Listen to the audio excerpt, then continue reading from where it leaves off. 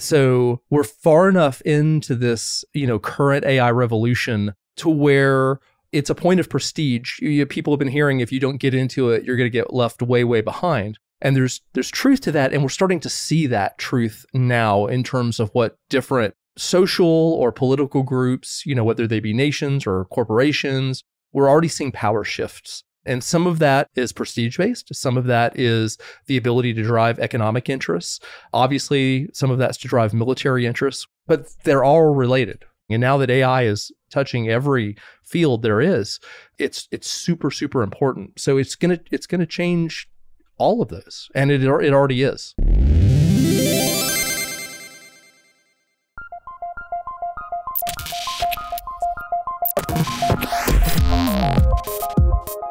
Welcome to Practical AI, a weekly podcast making artificial intelligence practical, productive, and accessible to everyone. This is where conversations around AI, machine learning, and data science happen. Join us at practicalai.fm/community and follow the show on Twitter. We're at practicalaifm. Thank you to our partners at Fastly for shipping our pods super fast all around the world. Check them out at fastly.com.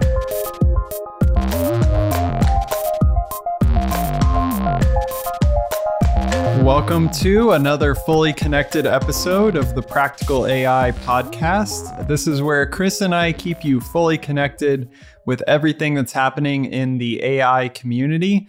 We'll take some time to discuss some of the latest AI news and dig into some learning resources to help you level up your machine learning game. I'm Daniel Whitenack. I'm a data scientist with SIL International. And I'm joined as always by my co-host, Chris Benson, who is a strategist at Lockheed Martin. How you doing, Chris? Doing very well, Daniel. How are you doing today? Doing pretty good. Lots of exciting progress on various fronts, and with projects, lots of new results coming out. So I feel like there's a lot of plates spinning, which is good, but then, have to kind of bring in focus sometimes. I don't know. Do you ever read productivity hack type books and that sort of thing? I hate to say it, but yeah, I get those feelings of desperation, and I go, I gotta level up. And so occasionally, yeah, not constantly, but yes, I confess. Have there been any hacks that have really helped you over time? Turning off email and Slack. Like at work, I will put in a Slack notice on some of the channels that our teams, and I'll be like, I'm going gone for a little while just to focus. Yeah, I've learned I have to set the expectation, but yeah, I'm starting to really focus on time to think and get things done versus time to collaborate, both of which are very, very important. But I've learned that if I try to do them all at the same time, it often is not what I wanted. Yeah, I've really liked the reminder / you can set up reminders, and there's also automatic reminders in Gmail. Yep. For remind me of this email in, next Tuesday or something like that. That's been really, really helpful for me in all sorts of ways. It's like the single greatest feature, at least for my workflows, that I've seen, and one of the things that I use for quite a while. But yeah, I don't know if they use AI to determine when to remind you about things, or if it's all rules based. But however they're doing it, it works for me. That sounds good. No, that works.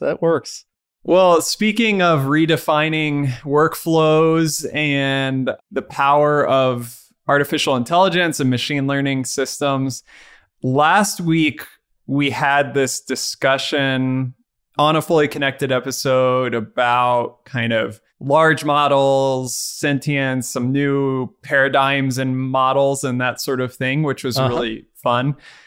Another side of this, though, that I think we wanted to follow up on in this episode is maybe a more global perspective of how artificial intelligence, how machine learning is shifting kind of both like geopolitical, social, economic change in the world. And as practitioners, how that should be on our radar as we're building systems that are contributing to that.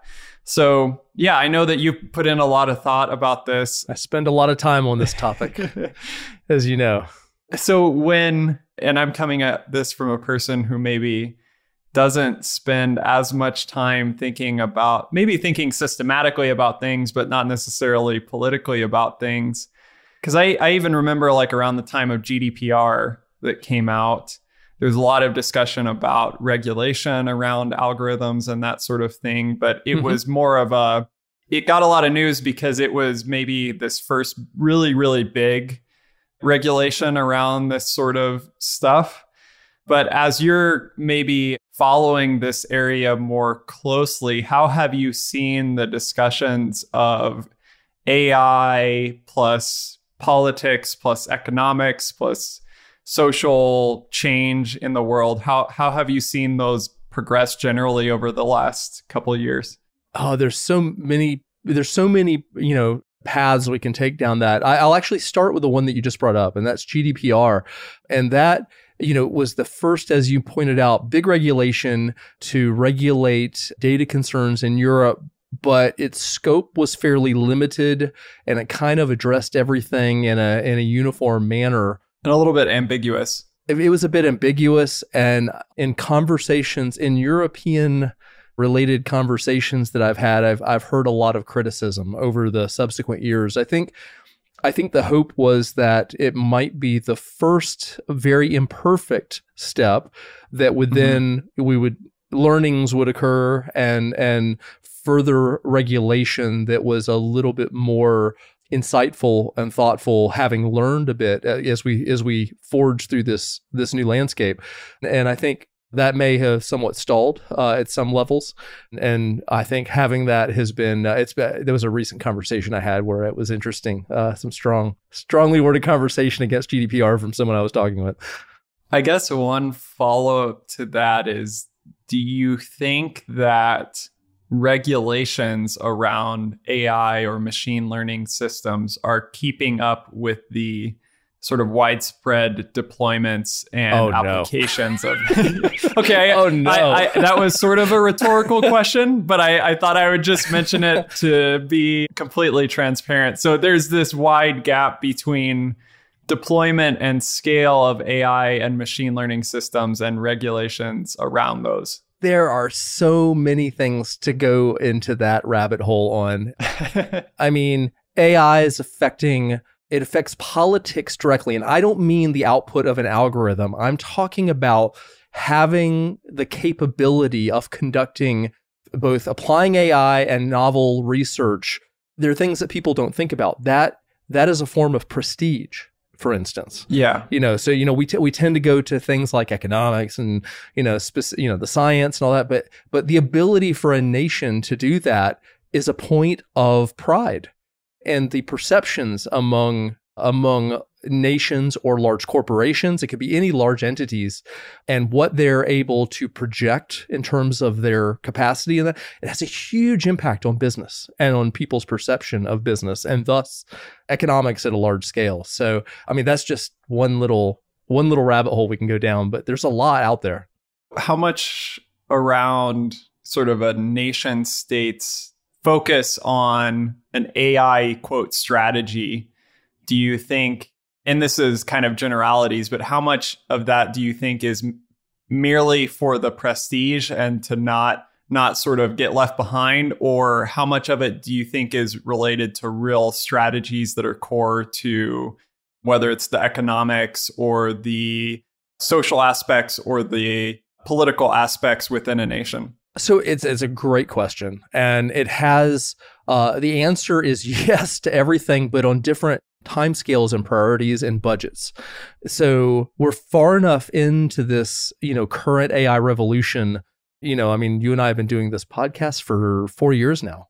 We started in July of, that's kind of crazy. Recording this. Yeah, it's July of 2022 as we record this. And we started this in July 2018. And we were several years into it when we started this. And so it's far enough to where it's a point of prestige. People have been hearing, if you don't get into it, you're going to get left way, way behind. There's truth to that. And we're starting to see that truth now in terms of what different social or political groups, whether they be nations or corporations or whatever social division you want to make in there. We're already seeing power shifts in a bunch of different areas. And some of that is prestige-based. Some of that is the ability to drive economic interests. Obviously, some of that's to drive military interests, which is obviously kind of the industry I'm in my day job. But they're all related, and academic too. If you are a country who is trying to build its educational system, and you need your universities to be the types of destinations that will draw not only your citizens in, but citizens from other countries, and you're trying to build that, well, there are not enough professors in AI out there. They're not even close. Here in the United States, it's a massive problem that we have about not enough instructors just to teach the basics. That spreads around the globe. And there are portions of the globe that are really struggling to find anybody that is competent to teach these areas. And so that impacts the universities, each university ability to be reputable enough to draw a Daniel Whitenack in, or somebody with your interests. You went through some years back as you were going for your PhD, you had to make choices on where you were going to go.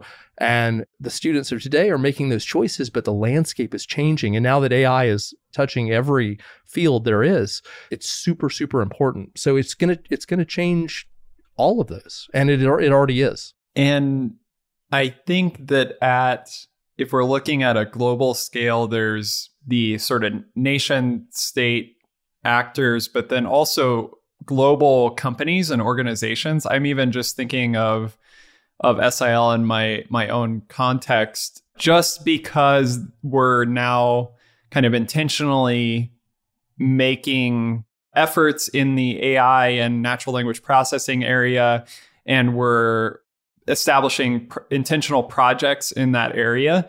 The sort of pipeline of talent into SIL, it's sort of some new opportunities have arisen even with that kind of pipeline of talent that maybe just wouldn't have even known about our organization were it not for those efforts. Yeah. So I think there's also this pressure at a company level to have a visible AI effort. Indeed. Regardless of if they really understand what their goals are there. It's this, I don't want to get left behind, but also I want to make sure and get some of this talent because it seems like everyone's trying to get this talent. And I do wonder both at the political level and the corporate level, those kind of higher leadership, at what level do politicians and at what level do corporate execs actually understand the implications of establishing an AI strategy within their whatever's under their purview,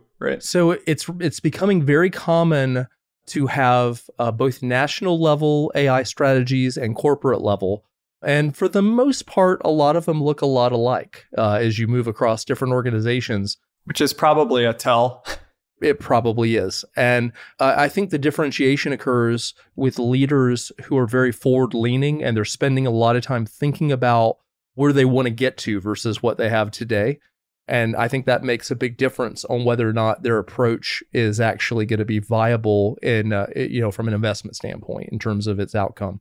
But yeah, I mean, I know for a fact that there are leaders of state that are directly involved in these efforts, not because they have expertise in it, but because they understand that their national interest is hinged to it. So this is maybe a lower level question, but I think it's connected to this.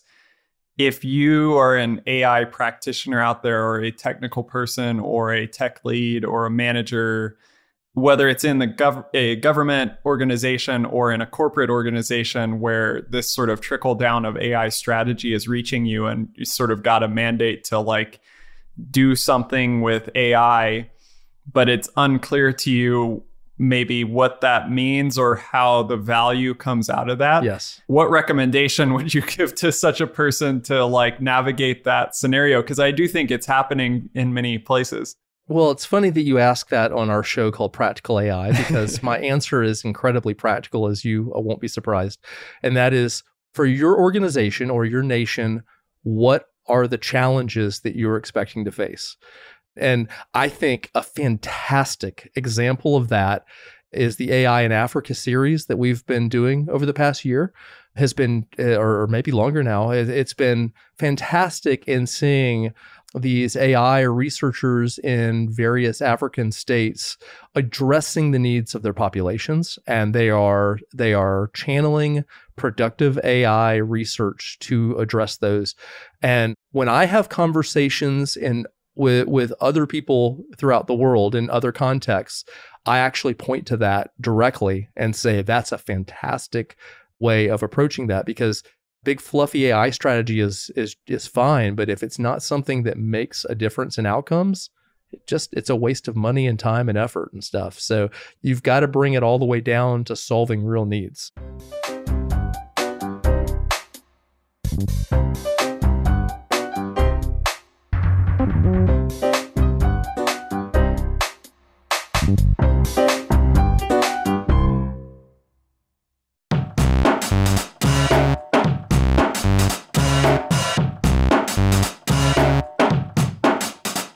So Chris, I've been reading a few articles related to this, and we'll link some of those in our show notes. But I think what you were just talking about is really interesting, in that in this series that we've been doing about AI in Africa, we've learned that applications of AI within the local either language ecology or geopolitical situation or nonprofit situation, or whatever situation are being applied, are very different than often a parallel in a location, maybe in a Western country. For example, the agriculture things that we talked about, like the way AI is being applied in agriculture in the West is quite a bit different than the sort of large scale application that's needed within the African context. And we learned that with our guests on one of the previous Spotlight shows.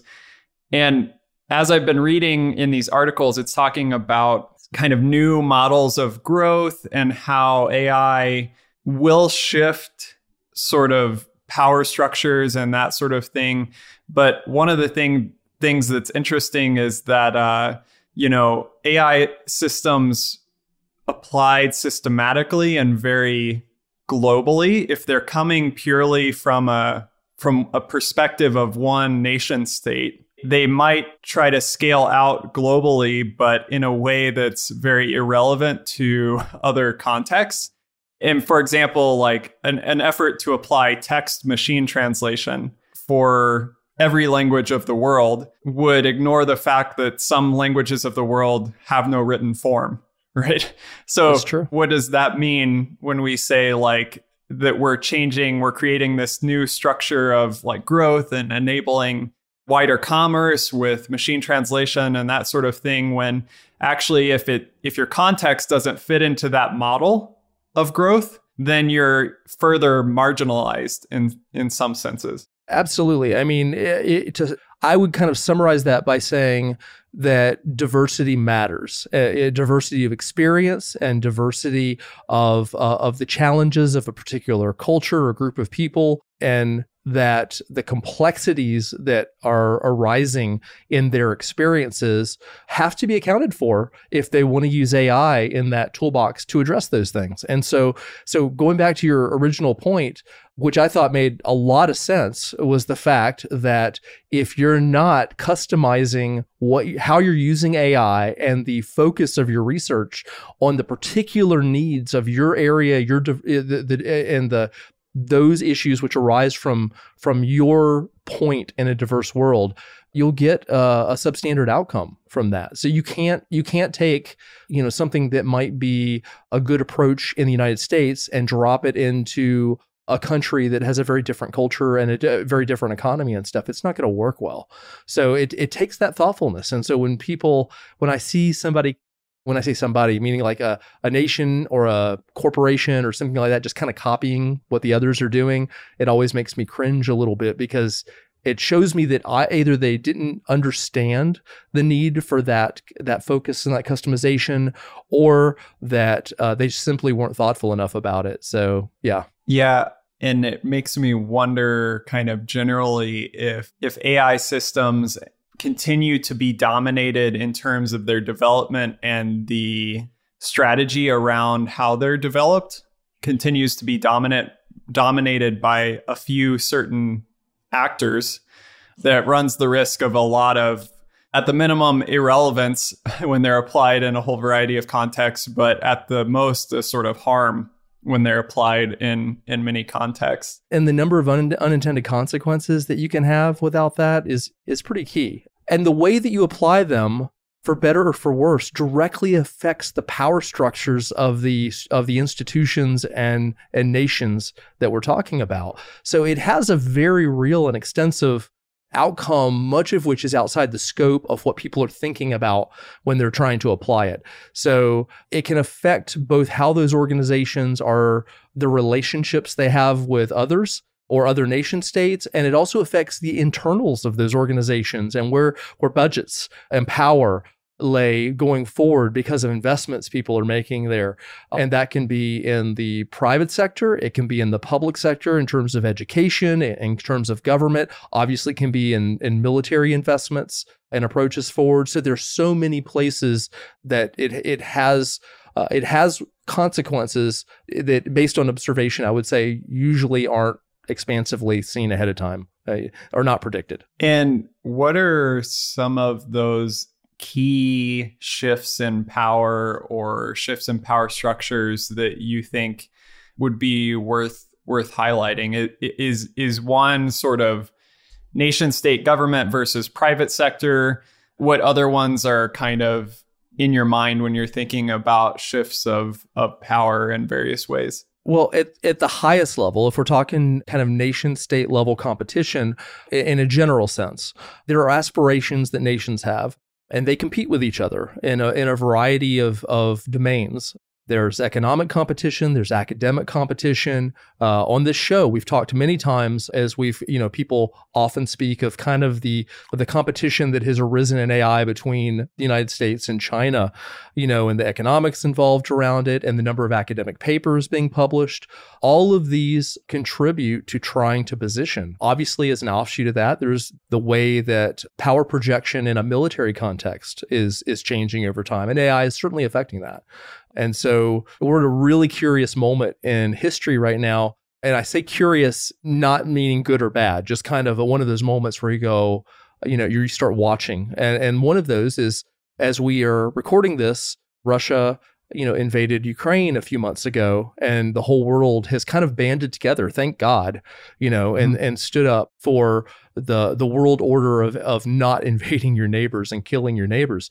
But if you look at how that affects non-military concerns, you have every nation in the world is watching how the conflict and the economics around it, with the sanctions and everything else, are being affected. And a lot of those mechanisms are now being optimized with AI algorithms. So you have these little AI solutions sprinkled all over the place economically and military capability and all that. And then you have everybody in the world kind of watching to see what happens.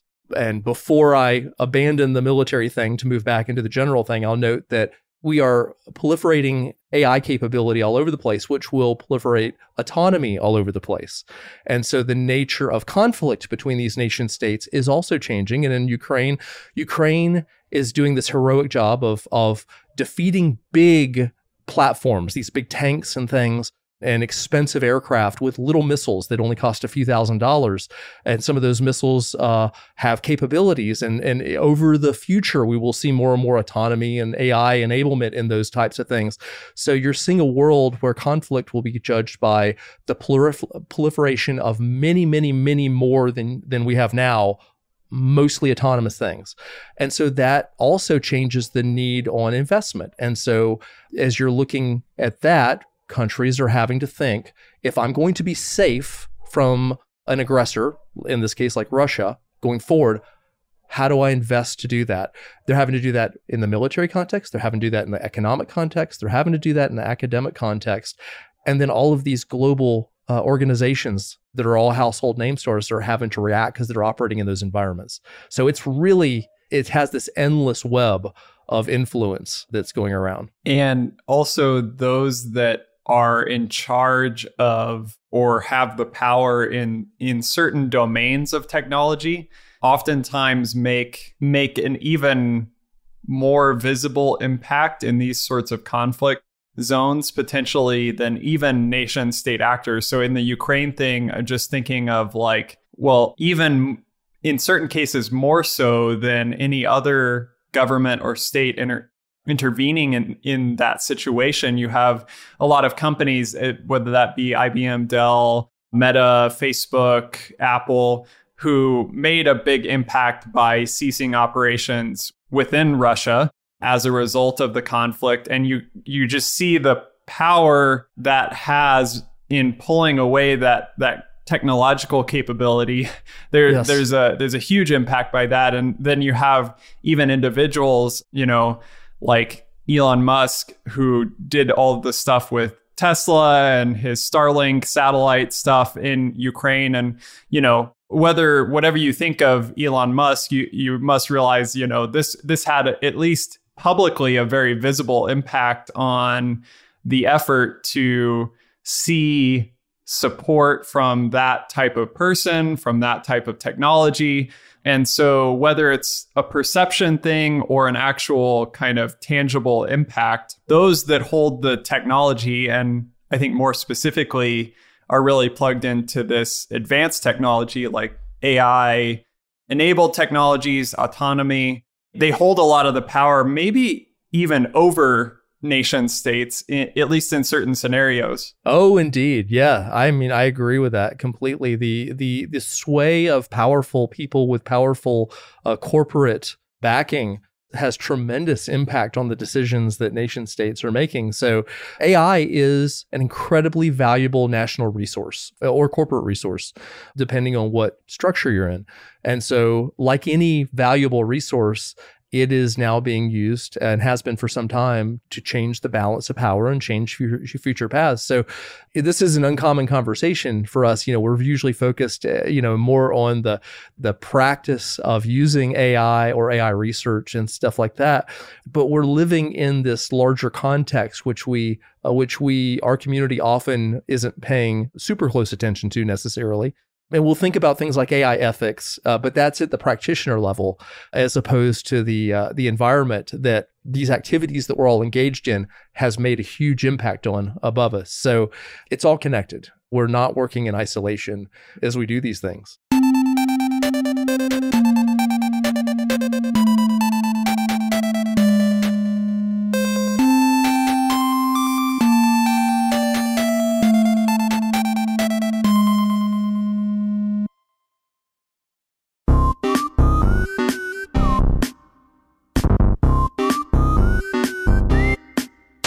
Chris, you brought up autonomy as one of the things that's at play in this whole geopolitical side of artificial intelligence.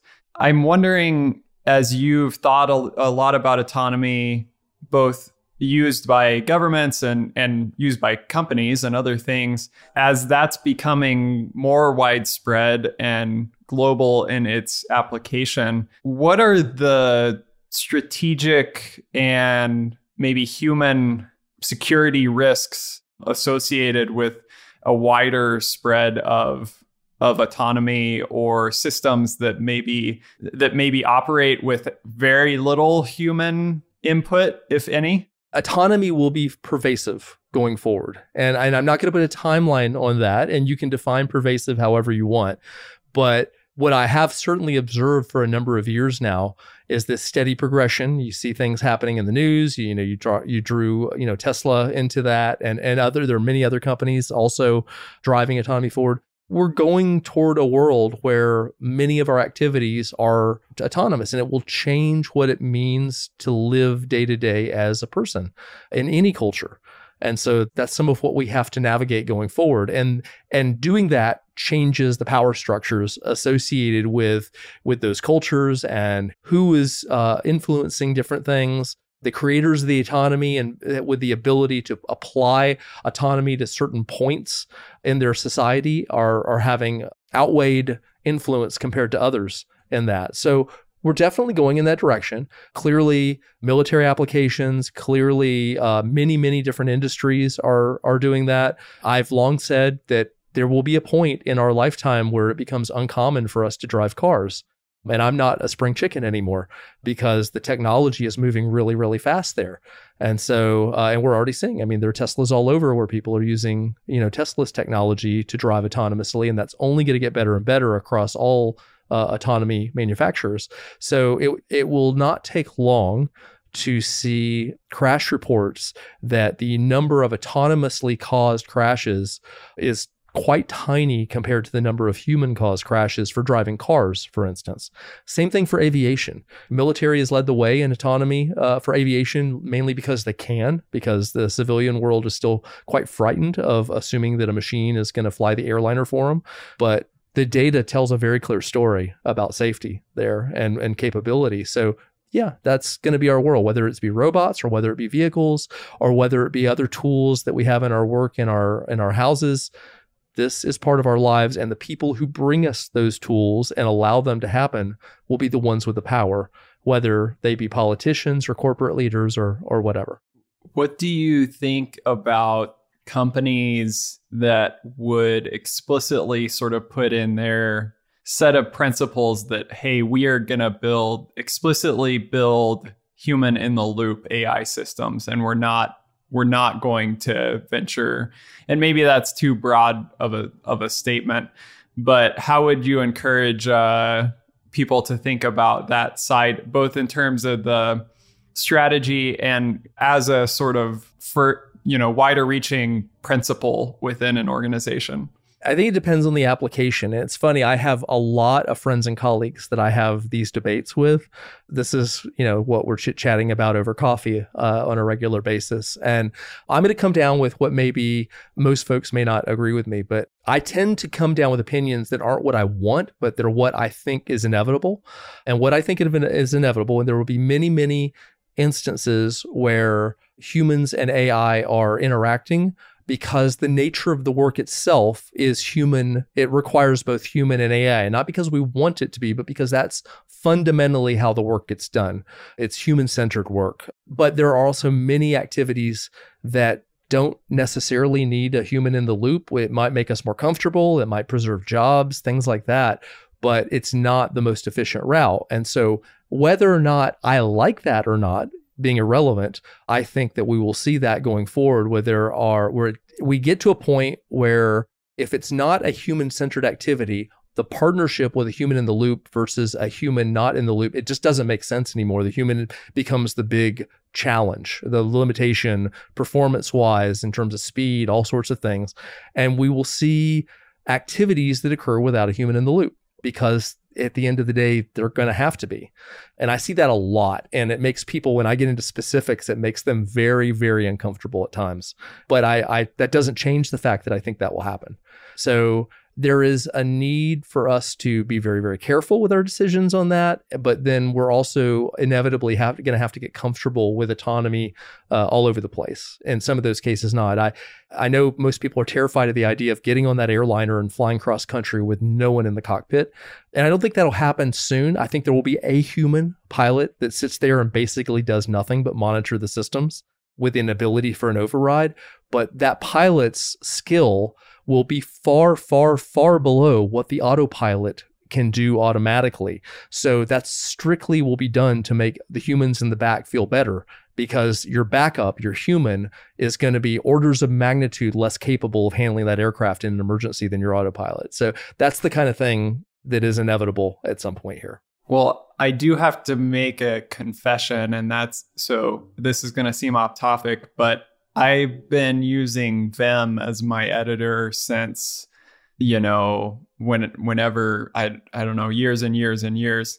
But I'm now, not completely, but I'm using VS Code a lot because of Copilot. There we go. I knew that was coming. Yeah. So Me too. And this, I think, really brings home, I love it.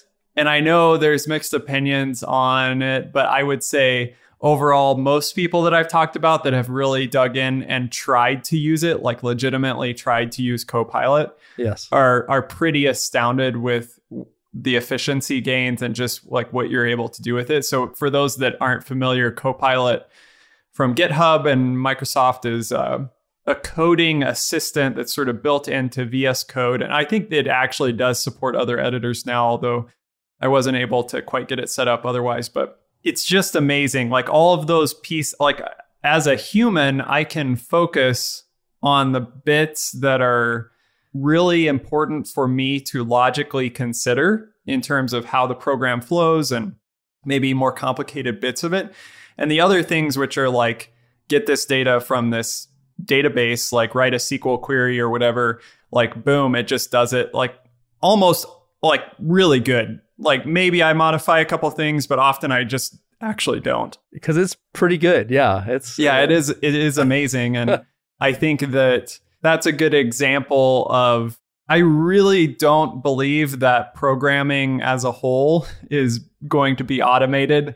I mean, they've been saying this since like programming started, like there's going to be automated things. I think there will be a lot of things that will be easy to generate, but I think that programming will not go away. That's my own opinion. So interesting. I think programming, I mean, the way Copilot, the model that drives Copilot is using all of that open source code in GitHub. And there's a whole debate about whether that's an appropriate use of open source to create a business that Microsoft's been criticized for in the last few weeks. But the fact is that model is learning from a wealth of the best code on the planet.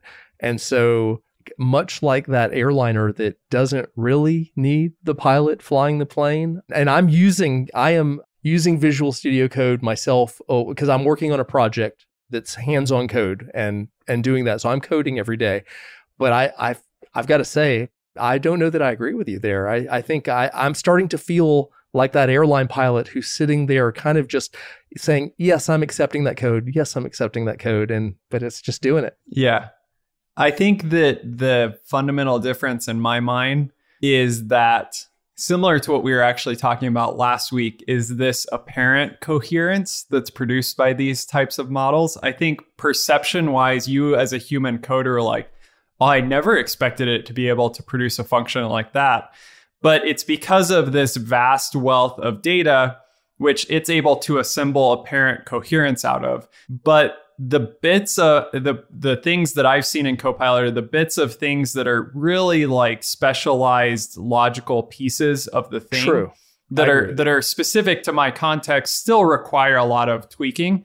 And I think it actually, I mean, you can comment on this because you're way more familiar with the aerospace use cases and all of that. But my impression would be like an autopilot for a 737 or something that is flying between known routes in the US is probably able to almost do everything perfectly. If you sort of created a complete new airplane and just put the same model in the new airplane, like it's not going to work, right? So there does still need to be this fine tuning. And I think that that's where the human element comes in. Like there's still an adaptation to out of domain data, right? I'm going to make a stretch here, and I'm not speaking literally, but, like we were just talking about, I think last week, about, these visual transformers and the amazing things that they can take from the text input. And we were talking about addressing different domains where you're taking the same techniques. But what if one of those domains that you're talking about is conceiving of some of the software systems ahead? So instead of drawing pictures of raccoons, which I was really enjoying, by the way, instead, what if it is conceiving of software architecture for a particular problem set? And then you already have things like Copilot that can go and find just the right code to fulfill each of the things you're trying to do there. And so I'm not saying that we're there at this moment, but what I'm saying is I can certainly conceive of putting chocolate and peanut butter together in the context of coding and having something that's particularly tasty. Yeah. So I don't know. You have a point there, but I don't know if that point will survive very long is kind of what I'm getting at in terms of the requirement. And I love programming. I love to see human. I think it's a wonderful thing for a human to do, and which is why I've stuck with it off and on for all these years. But I also, it won't surprise me when there's no utility for a human to be there anymore. I think it's one of those things that the domains in which we operate continually evolve as well. So like as soon as I'm writing code to do a thing on Mars that I already wrote code for to do the thing on Earth, it seems to me that there will be a sort of out of domain issues that are unexpected and will need kind of human input over time. And so I think it maybe is just like part of what you're saying is the jumps or the adaptations that we're able to handle now are kind of fine-tuning adjustments for domain. And the generalist models that are able to switch between different domains, the switching will probably become easier over time, but also the domains that we're exploring are becoming increasingly different and big over time. So the question will be, how do both of those trends evolve over time? That's a really interesting question, I think. So I'll speculate as we're kind of winding up a little bit on to kind of bring it back to that kind of how is power shifting, at the corporate or geopolitical level and the role of AI. And we're talking about these capabilities that we've been talking about over recent episodes. Those who have the creative insights where they can take advantage of these capabilities and see opportunities. But, the thing that humans still have right now is you have a form of very limited creativity in AI. In other words, it's not self-aware, but you can create those raccoon on rocket pictures now that we were talking about, which is pretty cool, but it's not sentient and it's not self-aware and it doesn't have a special understanding of the overall world at all the different scope levels that we have. Right. There's an apparent intent behind the model, but it's only a perception. Yes. And so we still have the real thing there. And that it will take a while to eclipse all that. And so there's a role for humans, and the humans that learn to do that really well and are very flexible and creative in the way they approach the world are the ones who will have the power. So you're saying because I switched from Vim to VS Code and Copilot, I will have the power. You are a power monger, Daniel Whitenack. You're just grabbing power where you see it. I see this in you. I understand how this works. But yes, but it will be those who take that and recognize something and can go do something new that their peers are not yet able to do that will continue, whether they be technical or not technical people, will have the power because of these resources that we have, and they will sway them at all levels of from the practitioner all the way up to the geopolitical leader. So. Yeah.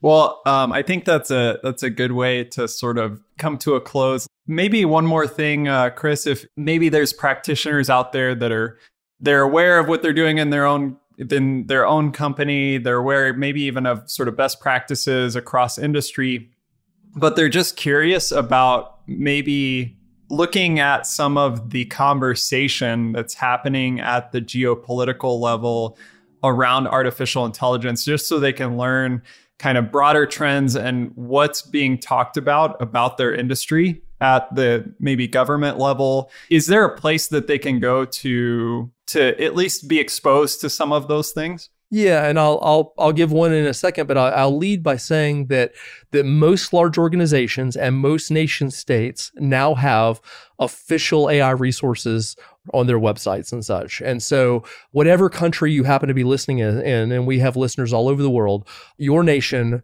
has resources there for you. As you and I are sitting here in the United States, and so I'll point to our own government's resource. A starting point is at the URL ai.gov. And if you go there, It is called the National Artificial Intelligence Initiative, and it was created by a law in 2021 called the National Artificial Intelligence Initiative Act. Of 2020. I got the year wrong there. And so it is a website where you can start to see how the United States government at large, this is not specific to military. DoD has a strategy you can Google. Most militaries also have that. So if you have an interest in your country or military or whatever, all of these different domains or dimensions has these resources online. If you go to the AI.gov one that the US government has, it has what they call strategic pillars in it. It has different sections with documents such as strategy documents and different publications and some of the laws associated with it.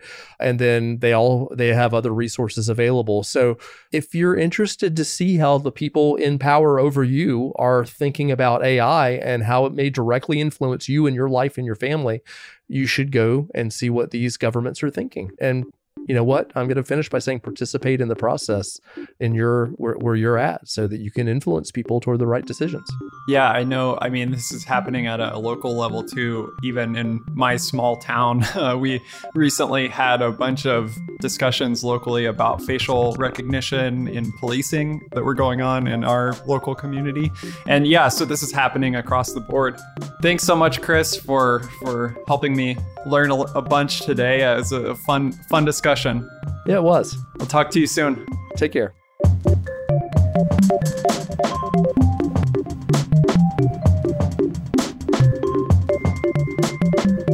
All right, that is Practical AI for this week. If this is your first time listening, subscribe now at practicalai.fm or just search for Practical AI in your favorite podcast app. We're in there.